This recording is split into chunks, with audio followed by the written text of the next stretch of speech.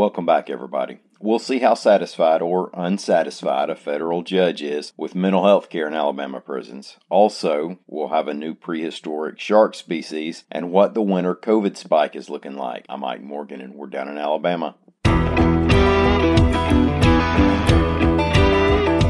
A U.S. district judge ordered changes to inmate care in the state of Alabama's prison system and gave the state until 2025 to increase the staffing of correctional officers, reports the Associated Press. Now, it's been well reported that Alabama has had a heck of a time trying to hire and keep officers, something that many attribute to those poor conditions inside the prisons. Also well chronicled, and we've talked about it here, are the Department of Justice demands that the state improve its prison conditions. Well, in 2017, U.S. District Judge Myron Thompson ruled that specifically mental health care inside the prisons was inadequate. Thompson actually used the phrase horrendously inadequate to the point where it violates the constitutional ban on cruel and unusual punishment. In Monday's order, Thompson wrote, quote, "What was true 4 years ago is no less true today.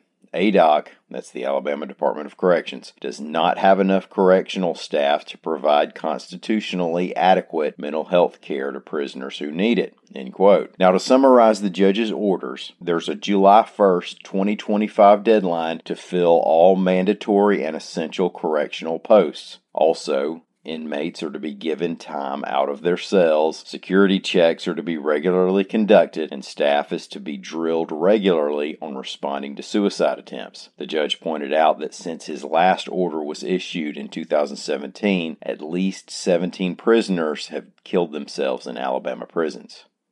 June Ebersole is a paleontologist and the collections director at the McQuain Science Center in Birmingham, Alabama. Now, he's played roles in discovering and bringing to light numerous prehistoric species of sharks, other fish, turtles, and a duck-billed dinosaur. We mentioned the Bryant shark here when it was documented. Well, AL.com's Dennis Pillion reports that Ebersole has now co-authored a study on the discovery of a species of shark that lived around 40 million years ago.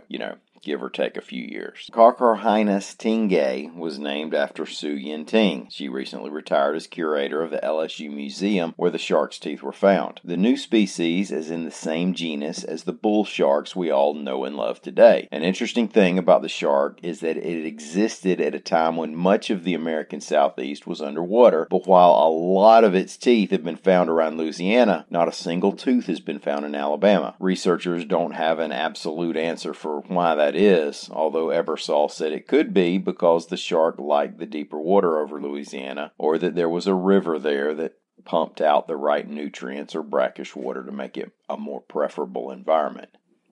The expected winter COVID-19 surge has taken hold in Alabama, as the 7-day average for new daily cases has more than doubled over the past week, reports AL.com's Ramsey Archibald. Leading up to Christmas Day, the Alabama Department of Public Health reported 3 days in a row with at least 2,000 new cases in the state. That's the first time we've managed to reach that level since September, at the height of the Delta variant surge. Now, that leads us to the other important part of the current winter surge, as the Omicron variant becomes the dominant strain of COVID. That is, what kind of spike or bump will we see in hospitalizations and deaths? So far, we have seen an increase in hospitalizations, but it's not been the same increase as we saw during the surges in September and then after last year's holiday season. The numbers look like this. Late last November, once cases each day reached 1,750, there were around 1,200 people hospitalized in Alabama. Okay, and then with the Delta surge, when cases reached 1,750 per day, there were around 1,100 people hospitalized. Now we're up near 2,000 new cases a day, but the number of COVID hospitalizations just passed 500 on Monday. So at least relative to the number of new cases,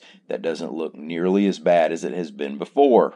But note that Omicron seems to really get around, and we don't know exactly how high that number of daily new cases is going to go. Keep up with all the COVID news you can stand at al.com/coronavirus. Thank y'all so much for listening. We will be back here tomorrow. Until then, stop by and see us anytime you can. We're on the World Wide Web at al.com.